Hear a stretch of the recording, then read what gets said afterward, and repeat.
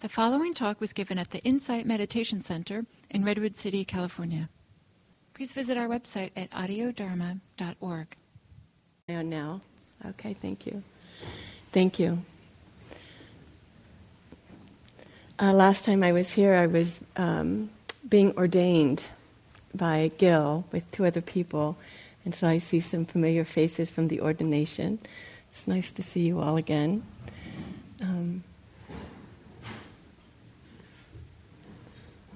I think the moving truck has arrived, or something. I'm sitting in a chair because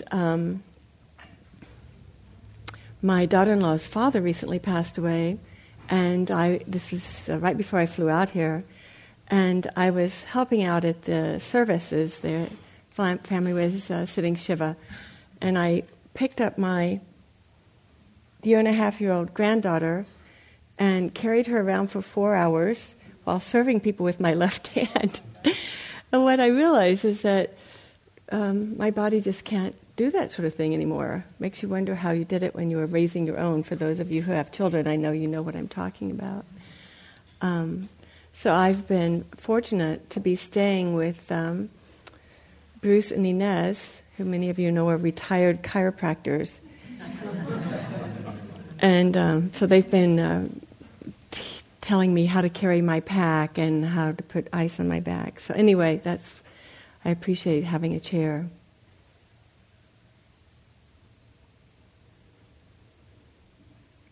I've been talking with different people. Steve and Cheryl Gassner were very lovely and took me out to dinner last night and asked me what I was going to talk about today, as have various other people.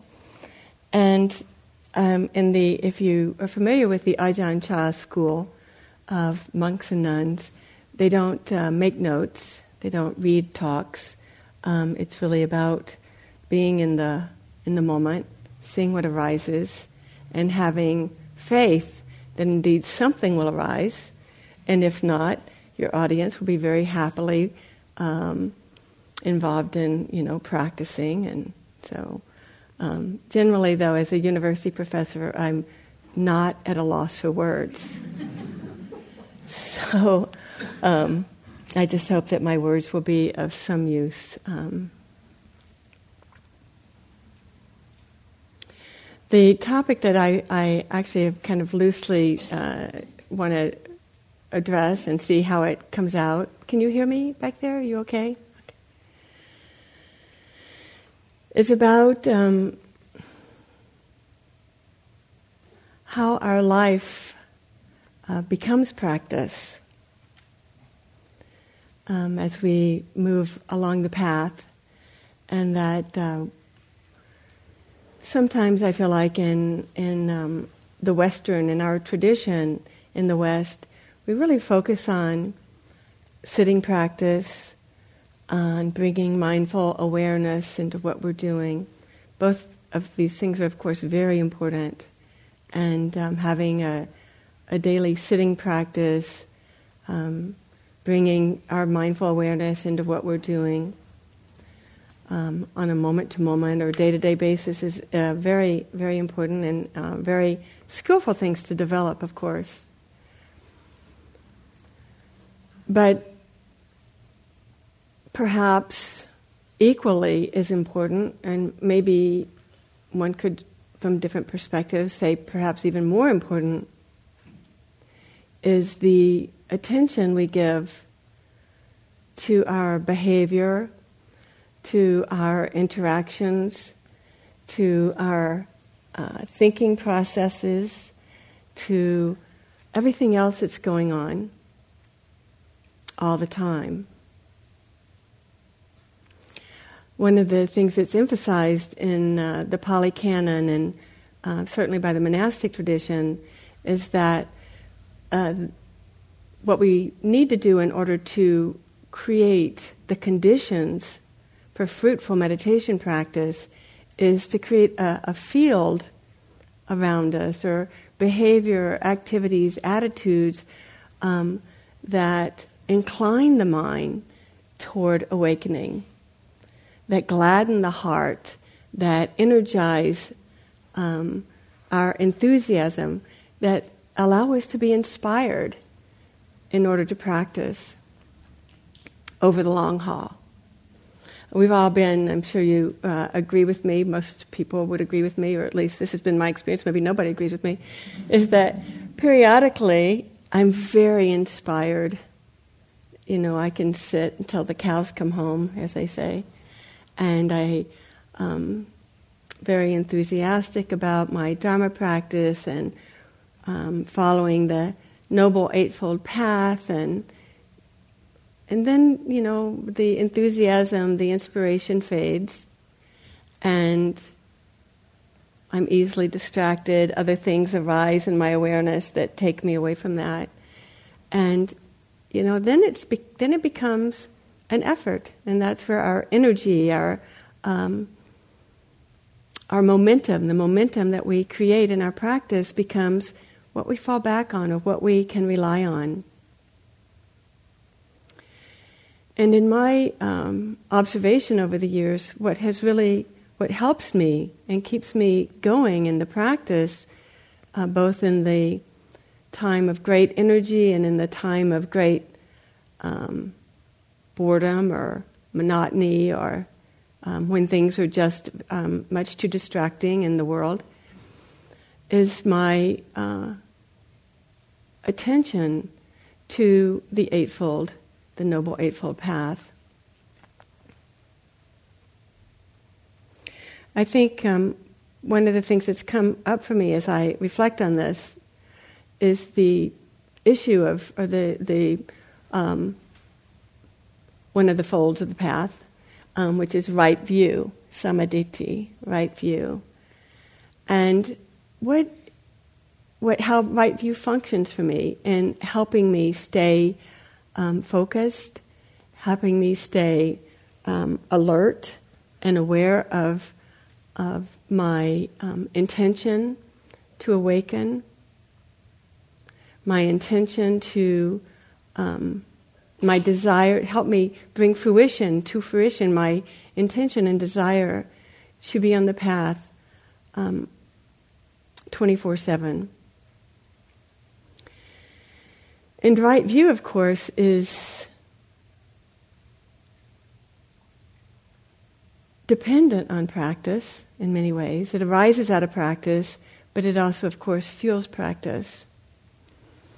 And some of the qualities of right view are what I wanted to kind of loosely structure this talk around, and think about with you the ways in which we can use right view to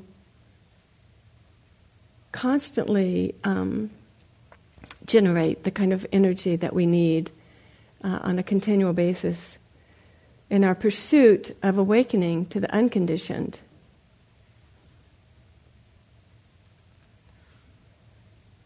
One of the aspects of right view is, of course, the realization that everything arises out of causes and conditions. Everything arises out of causes and conditions. And in Sakkayaditthi, our personality view, that's we don't see it that way at all. Generally, the view of our personality is that I make things happen. I make the good things happen. And other people, if they'd only listen to me, or something, I'm being facetious, but of course that's the way it is a lot of the time in general.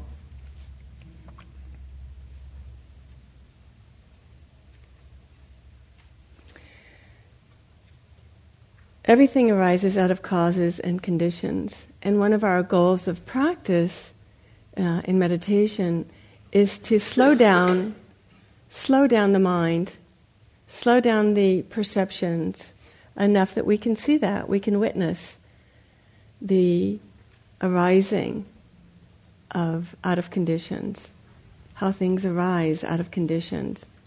And on one level it's very simple. It's, seeing how thoughts arise out of conditions.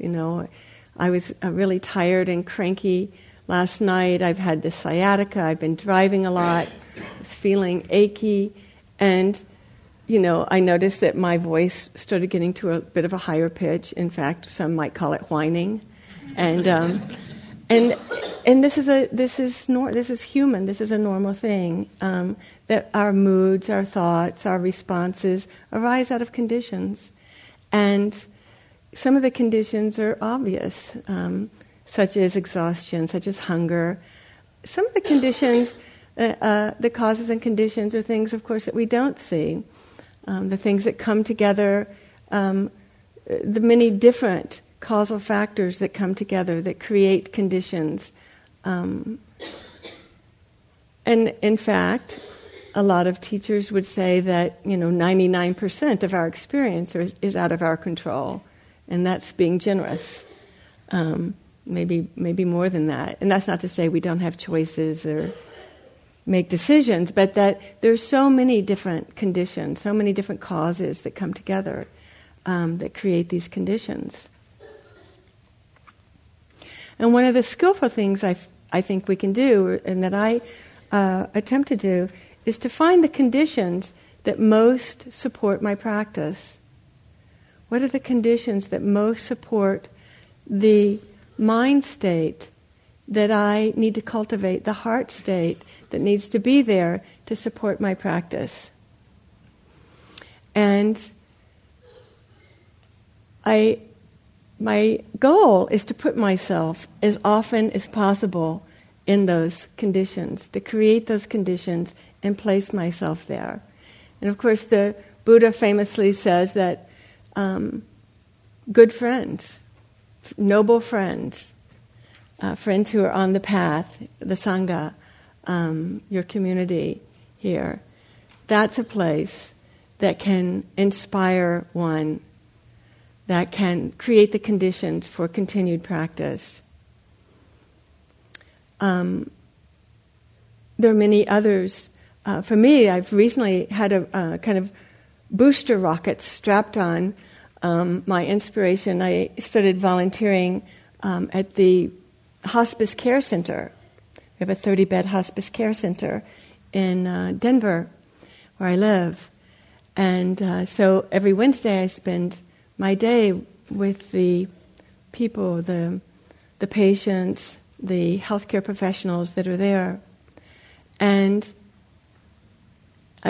I always apologize when I say this because it seems so trite and cliched, but it is a phenomenal gift to be able to do that. And I'm sure some of you are nodding your heads, so I know that you know of that which I speak. It's an incredibly intimate view, an intimate time in our lives, this separation between life and death, and being able to be there with people just as I am, just as they are, not trying to make anything different, is an incredible reminder,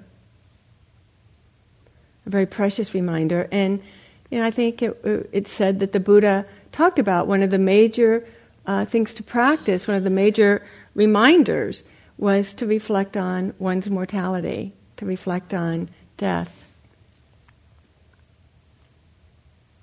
And I know it's probably not the feel-good topic of the day, but I just add that in our view of right view, because it is right view.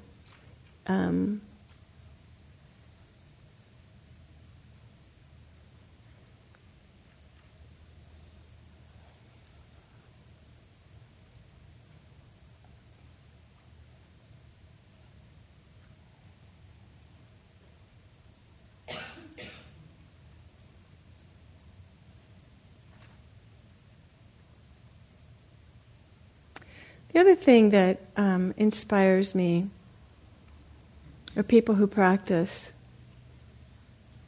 and people who are very committed to their practice and stick with it no matter what, and talk about their practice, and that I see create conditions for their practice, have a cushion set up so that they can sit daily, or a chair. Make it a priority to be involved in their study of sutta, or their interactions with other people in the Sangha.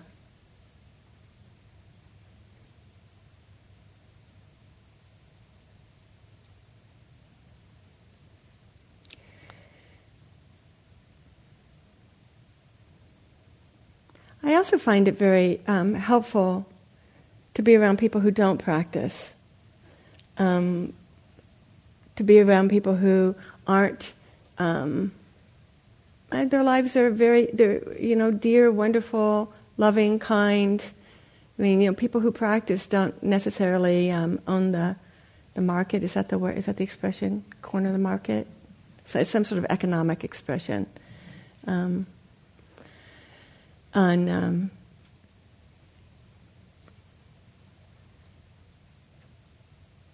kindness. I mean, we're hoping to create the field of kindness within ourselves, but there are a lot of people, as you know and as I know, who aren't involved in Buddhism, who aren't involved in meditation, who are very kind, very loving, very caring people, and can be of great influence, great modeling for us. And there can be people that we really don't like very much at all, who are the opposite, who are very important influences to us. At least that's what I find. Because in spite of the fact that I've been attempting to cultivate the right attitudes and loving kindness and equanimity for many decades, I can certainly get self-righteous and judgmental in a nanosecond. And when it arises, it's very instructive. It's a very important lesson for me. It's like, whoa, where did that come from? I remember when I first began setting retreats, I had a neighbor who talked incessantly. He was one of those people who you just couldn't get a word in edgewise. And it was about, generally it was about everything that was going wrong, and, the kids these days and their loud cars and, whatever it was. It was going on and on and on. And I thought, oh, God, I would just get exasperated, and then I'd go back and I'd try to be patient, and I'd get exasperated, and I'd go back and I'd try to be patient, and I'd get exasperated. And then I went in and I was sitting retreat, and those of you who've sat retreat know that that neighbor lives in your head, right? And so it was really fun for me to listen to this, like, yada, yada, yada, yada, yada, yada, yada, yada. I mean, this, and I realized, wow, if I can put up with that in my own head for 10 days, certainly, I can listen to my neighbor who's just going to go on and on and on. It really gave me a completely different view on that propensity for listening to ourselves and listening to other people. One of the things that I find very inspiring, too, are people who are wanting to create a meditation practice and haven't yet gotten one established, and who really sincerely want to practice and need some suggestions. Isn't it interesting, they say that to teach is to learn, right? So that when we go to help people, and we hear ourselves saying the things that we need to hear, set aside a certain time every day, make sure that you sit no matter what, meditate before something takes you into the next phase. So that kind of, I guess what they call beginner's mind, is very, very useful and inspiring to me, and helps me create that view, that right view that every moment is a new moment, as far as the rises of causes and conditions. Causes and conditions are so important also because of the habits that come out of them. And in some ways, one of the insights I had on a retreat that kind of changed my perspective on who I am was, I'd been sitting for, I think it was a month long or so, sitting for a couple of weeks, and all of a sudden I realized, wow, I'm just a big habit. This this being that I take so seriously, me, my personality, my wants, my desires, my sufferings, this is all habitual. These are just habits that come together. And I identify it. I mean, that's not to demean it. That's not to put it down. But, this personality is a habit. And we know that's to be true because we've seen people who've gone through big changes. People will have a medical issue or a car accident or something, and suddenly their personality has changed. You see that? And, you've realized, these habits have changed. These conditions have changed. So it's really important to keep in mind in our right view that so much of what we do is habitual. And therefore, that's the key, that's a really key finding for us. We can create new habits. And we can incline the mind to the awareness that our practice is something that needs to go on all the time. We can incline the mind to noticing how how we create our own suffering. This morning, Bruce was, I'm pointing over there because he's sitting over there. Bruce was making the comment that, and I thought it was a Dharma teaching in and of itself. Here I am with this very bad, painful sciatica. I don't know if anybody's ever had it. Who knew? I had no idea it was so painful. And he said he was watching as I was putting the coffee cup down on the table that I overreached. I overextended myself to push it onto the table. And I thought, that's just perfect. It's like the perfect physical manifestation of, overreaching. We reach to grab and we reach to push away. And, I'm using this metaphorically, of course.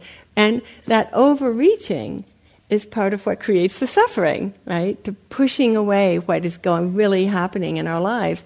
That the way things are, and the grabbing hold of the way things are, and wanting to keep them that way. So these are the kind of things that these are the kind of habits that would be that are very useful for me to pay attention to. How I push away, how I hold on, and I think my body was telling me that in its kind of demonstration of the coffee cup.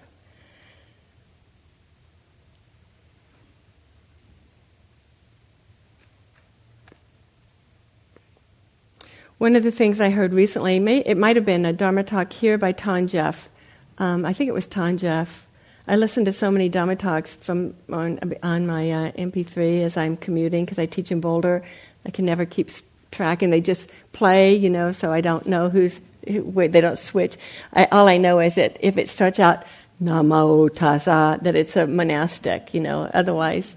But one of the things they were pointing out was that samsara is a verb. Now, samsara, if you are not used to this language, samsara is the Pali word for what we call the wandering on, this realm of existence where we're just, according to Buddhist philosophy or theology, this realm, we're just kind of wandering on, and it's this becoming, this constant becoming, wanting to be something that creates our suffering, as well as the wanting not to be. So the Buddha, said that it was just as bad to want to quit existence as it was to create existence.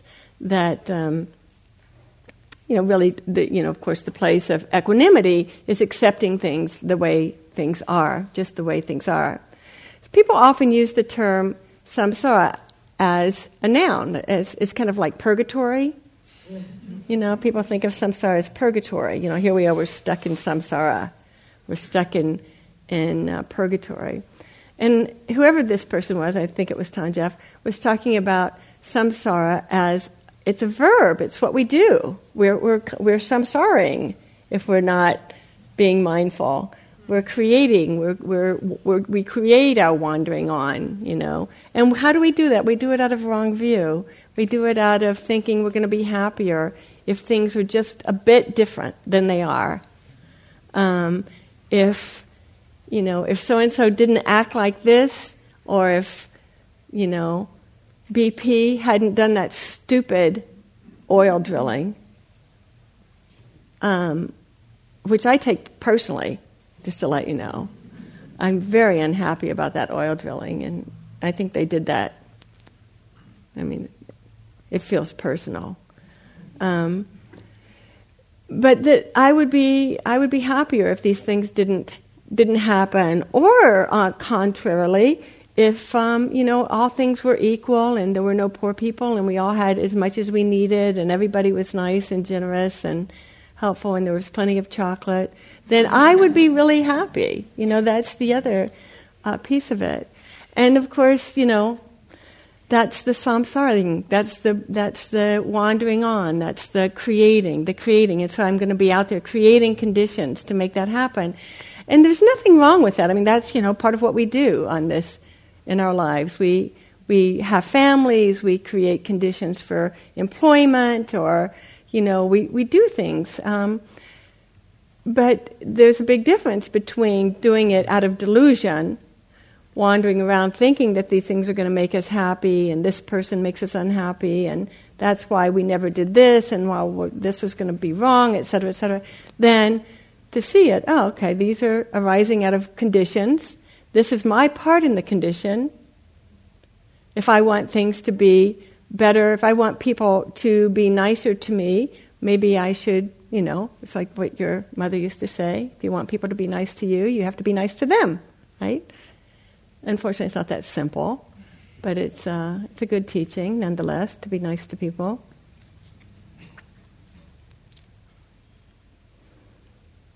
I was thinking a lot about this samsara as being a verb. I really like that. In terms of the Noble Eightfold Path, because we often think of the Noble Eightfold Path as a noun, right? Right livelihood, right view. These are categories, and for many of us, we've internalized categories, tables, charts, right? This is a graph, so you just kind of do it. Today, do I have right view? Check. Right employment? Check. Right livelihood? Right energy? Check. We go through them. And it's really, for me, I find incredibly useful to check on it moment to moment. One of my, this is a tangent, but it's related to this.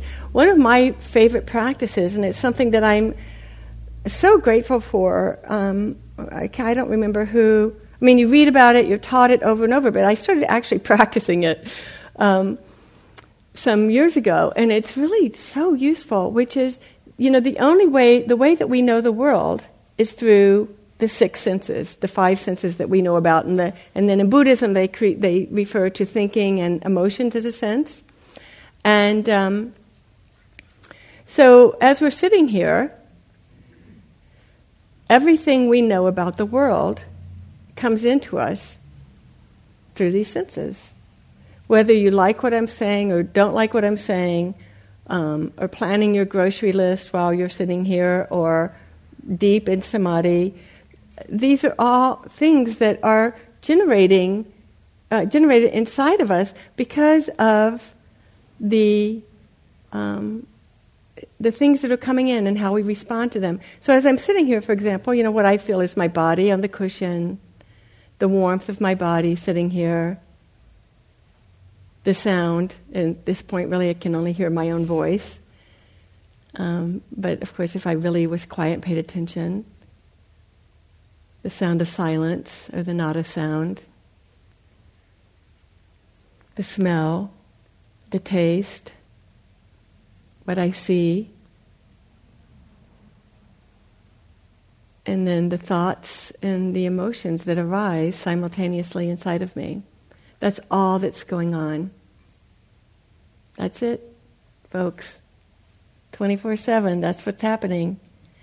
It's what we do with it, right, that creates our world.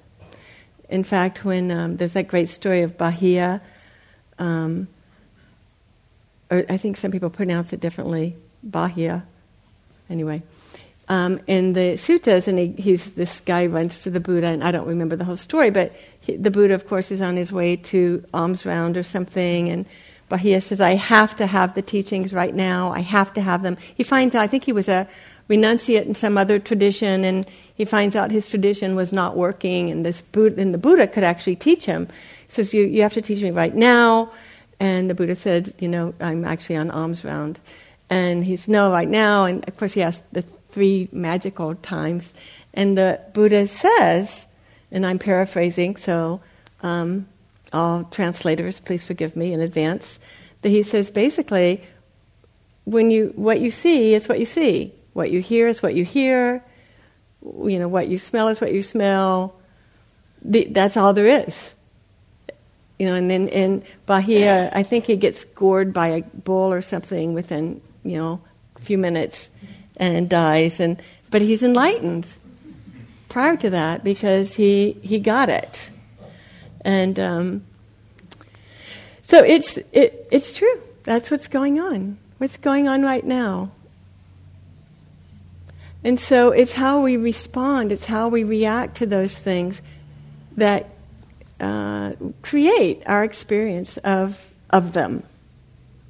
And we all know that different people have different experiences of them, of anything. A perfect example, and again using myself as the example, I have an aversion to eggs. I'm egg phobic. I have no idea why. But, some people really love eggs. And so for them, scrambling an egg or frying an egg or something is like the best thing in the whole world. And I have to leave the room. Because eggs, I just don't even like the smell of them. My poor children grew up eating tofu. And they're completely deprived. Now they're egg fanatics. But, this one thing that's so differently responded to. In relation to this, one of the great things I heard recently on some Dharma talk was that it was a question, and somebody said, the world is so screwed up. I mean, there's, people dying here, the oil spill, this war, this, that, the other, it's terrible, terrible, terrible. And the person answered, said, but, you can only respond. Let me just rephrase that. The way to respond the way to keep it in mind is you respond when and how you can. When and how you can. And I thought that was really very useful. Not so much because some people do continue to feel so much angst and heart hurting about these things, but a lot of us just tune them out. Because it's just too overwhelming. It's just too overwhelming. How can we possibly contain in our little psyches the amount of suffering that's going on? Many of us can't contain the amount of suffering that's going on in our own lives, much less in the world. So to think of it, again, in this, to me, this is really part of right view. It's really part of this, the verbal action of right view. Seeing the eightfold path as verbs, these things that we're doing, that we do daily, that we want to keep in mind, that this is the practice of mindfulness. We do see that verbally, don't we, as a verb? I'm a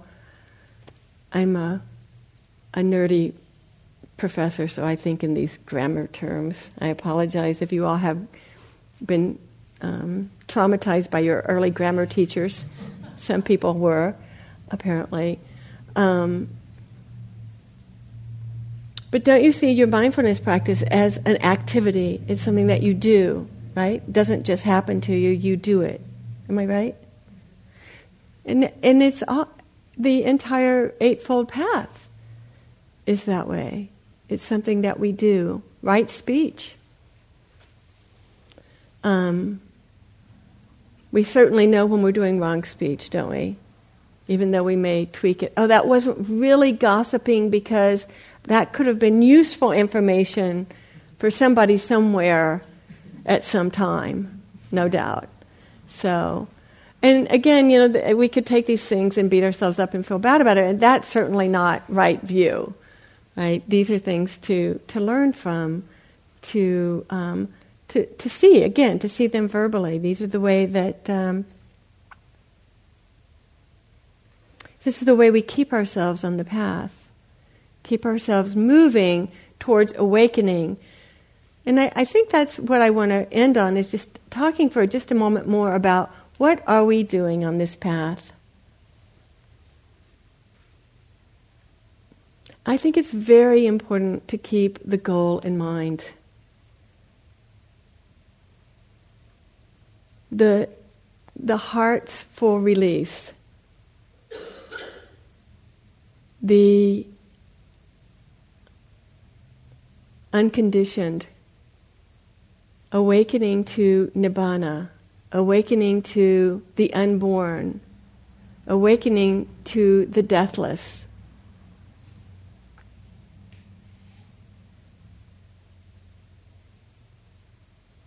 It's a wonderful quote that Gil uses a lot from the suttas, which is the gates to the deathless stand open. The gates to the deathless stand open. You don't have to do anything special. They stand open. You do have to practice. So I thought I translate the Therigatha, which is the poems of the early nuns, and there was one of the early nuns. These are the nuns from the historical time of the Buddha, and they had an oral tradition of gathas or poems, and which were written down in the 2nd century and then brought back to the West not until the early 20th century. And so they've been translated. And this is not my translation. It's just off the Access to Insight. But Sujata, one of the early nuns, talks about her life, her early life, and people like to say that she was a concubine or a prostitute or something. That's really not in the teachings. It's kind of like those of you who've studied the New Testament, they talk about Mary Magdalene that way. It's never in the Bible, but somehow or another people like to think that. And so, but she was definitely from what we would consider the upper middle class. So it says, with subtle veils adorned, this is a very Victorian translation, garlands and sandalwood bedecked. Now, is that a word you use often, bedecked? I'm going to bedeck myself. Anyway, covered all over with ornaments, surrounded by my servants, taking food and drink and edibles of many kinds, we set off from my house and went into a picnic grove. And we enjoyed our time there. We played around, and we turned around to go home, and we saw that there was a monastery at Sakata. And we seeing there the light of the world, which I think is a really beautiful name for the Buddha. And she says, I drew next to him and bowed down, and out of compassion, right then and there, he taught me the Dhamma. And of course, in these stories, you hear the Dhamma once from the Buddha and you're fully enlightened. Hearing the words of the great sage, I penetrated the truth. I touched the realm of the deathless. I attained the 3 true knowledges and the Buddha's full teachings. So I just want to remind us all that what we're doing here is, yes, we're living a better life. We're becoming more virtuous and open-hearted and kind, patient, generous beings. These are all very important things that we're doing. But we're doing it on behalf of our efforts, the plea of the Buddha's teachings, which were to reach Nibbana, to experience the unconditioned, that which does not arise out of causes and conditions, that which is not born and which does not die. That's the end of suffering.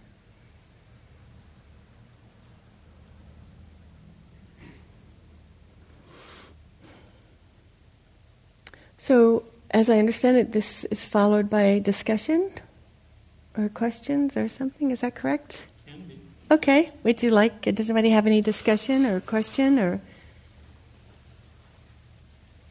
Do you take this time to excuse anyone who wants to leave?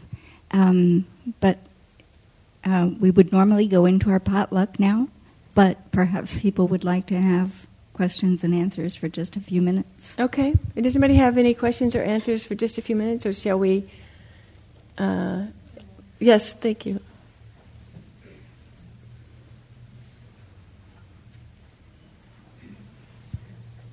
I find myself often caught at this sort of stumbling point between an intellectual understanding and an experiential lacking.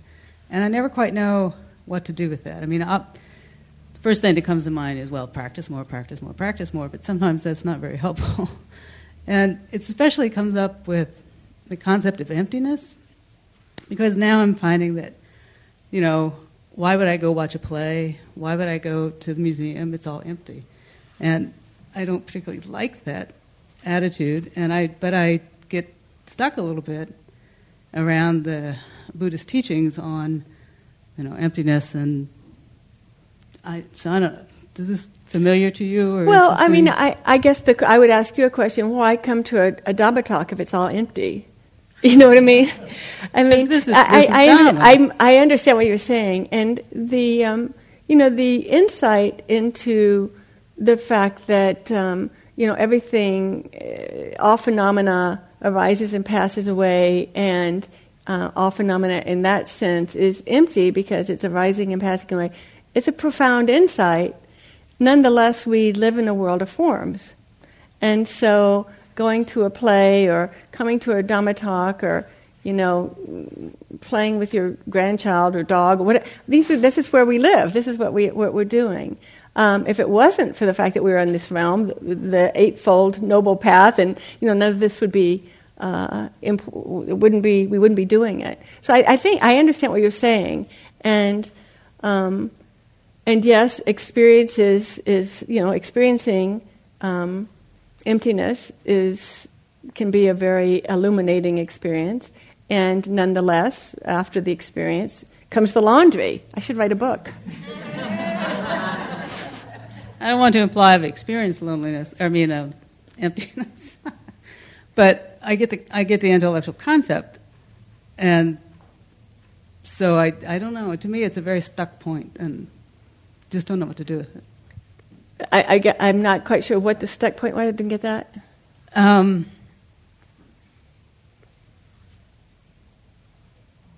It has to do with what feels like an intellectual understanding of a Buddhist concept, but no experiential foundation for it. Mm-hmm. And I find that a confusing point, because I seem to understand it. And so I start to apply, well, I'm probably not going to get any true enlightenment from going to the museum to look at paintings.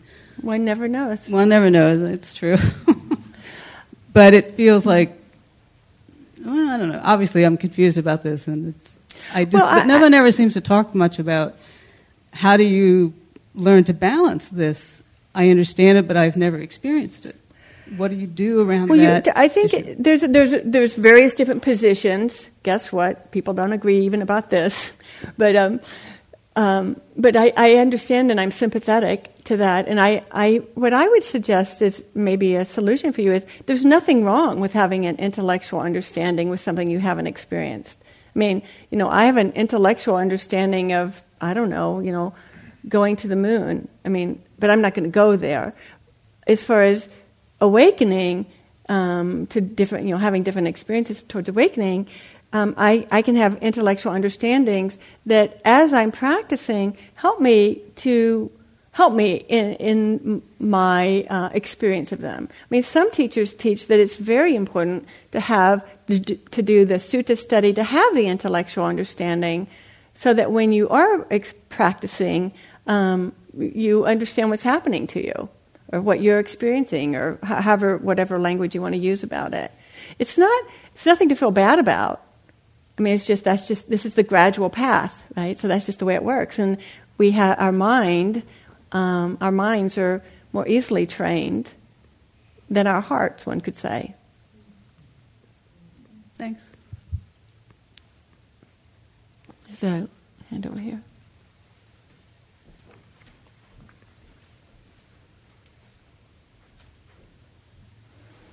I wonder what is we talk about all the bad things going on in the world, and I have a tendency to think about all the lovely things going on. I find myself delightfully overwhelmed by the beauty of life many times. And I wonder what is the role or the view of this beauty, the miraculousness of life, in the Buddhist concept. Well, first of all, I think whatever you have, you should bottle it and sell it, because that's a wonderful thing. Ajahn Amaro, those of you who know him, often says that people get frustrated with him because he's an incurable optimist. So it's a nice thing. The Buddha had no problem with people being happy, content, beautiful. I mean, the teaching to incline the mind toward happiness, the beauty that arises in so many different things. There's nothing wrong with. I mean, this is a very beautiful. This can be a very beautiful realm of existence. There's no doubt about it. And so many wonderful things. It's, of course, we know it's going to arise and pass away. So if your happiness is dependent on the beauty, I mean, then there could be a problem. You know, if you get very sad when the blossoms fall off the tree, then that would be a problem. Otherwise, there's really, there's nothing wrong with having the attitude of being able to perceive the beauty in things. I think it's a fortunate, some people who believe in these things would say it's the result of some karma from some other life. I don't know. I think there's absolutely nothing wrong with it. And but it is important to keep in mind that suffering happens. Suffering happens to everybody, and so being happy and appreciating the beauty of the world is perfectly fine, as long as when something crushing happens in your life, you have the ability to switch on right view about that, and not feel devastated that at that moment the beauty has gone. So it sounds like it's perfectly okay, but does the acknowledgement of the beauty of this life serve any purpose? I mean, in Christianity, it's the recognition of the miracles of God. In Buddhism, and I've got one foot in each world, like maybe a few people here. So in Buddhism, is there a purpose? I mean, is it just there? Oh yes, it's a little entertainment. It's like a cocktail. Or is it some purpose? Suffering seems to have all this purpose. Well, I mean, I think that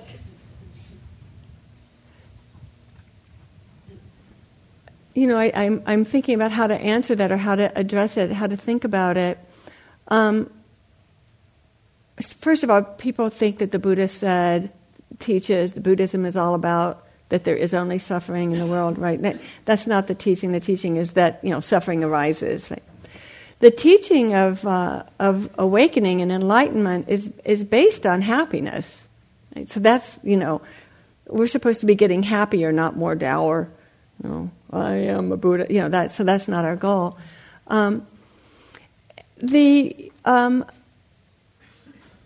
I think that, I'm going to answer it the way I understand it. And there are perhaps people here who have different understandings, more thorough understandings, I don't know. So the way that I would answer that question is that they say that, again, from this kind of theological view, that being born in this realm of existence is the perfect realm in which to be introduced to the Dharma, because it has so much beauty and love and goodness, and as well as so much suffering and loss and the things that we don't like.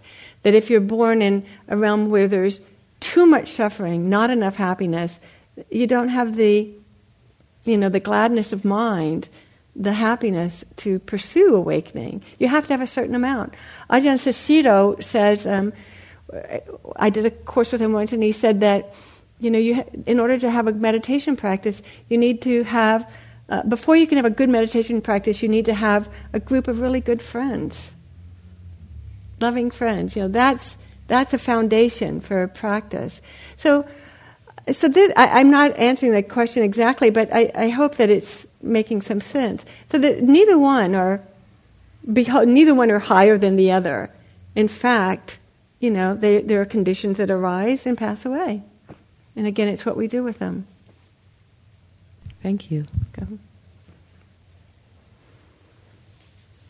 There's one more question back here, and then we'll break. Is that good? I think I can speak loud enough.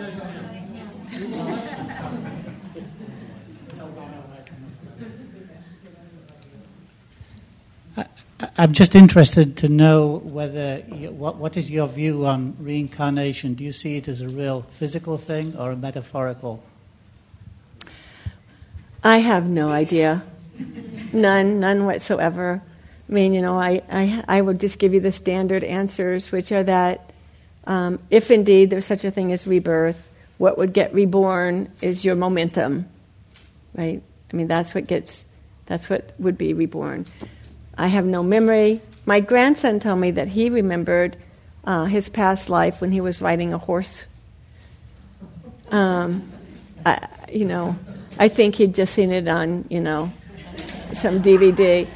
But anyway, I don't hold any informed position. Nobody has lifted the curtain to reveal anything to me on that level. Sorry.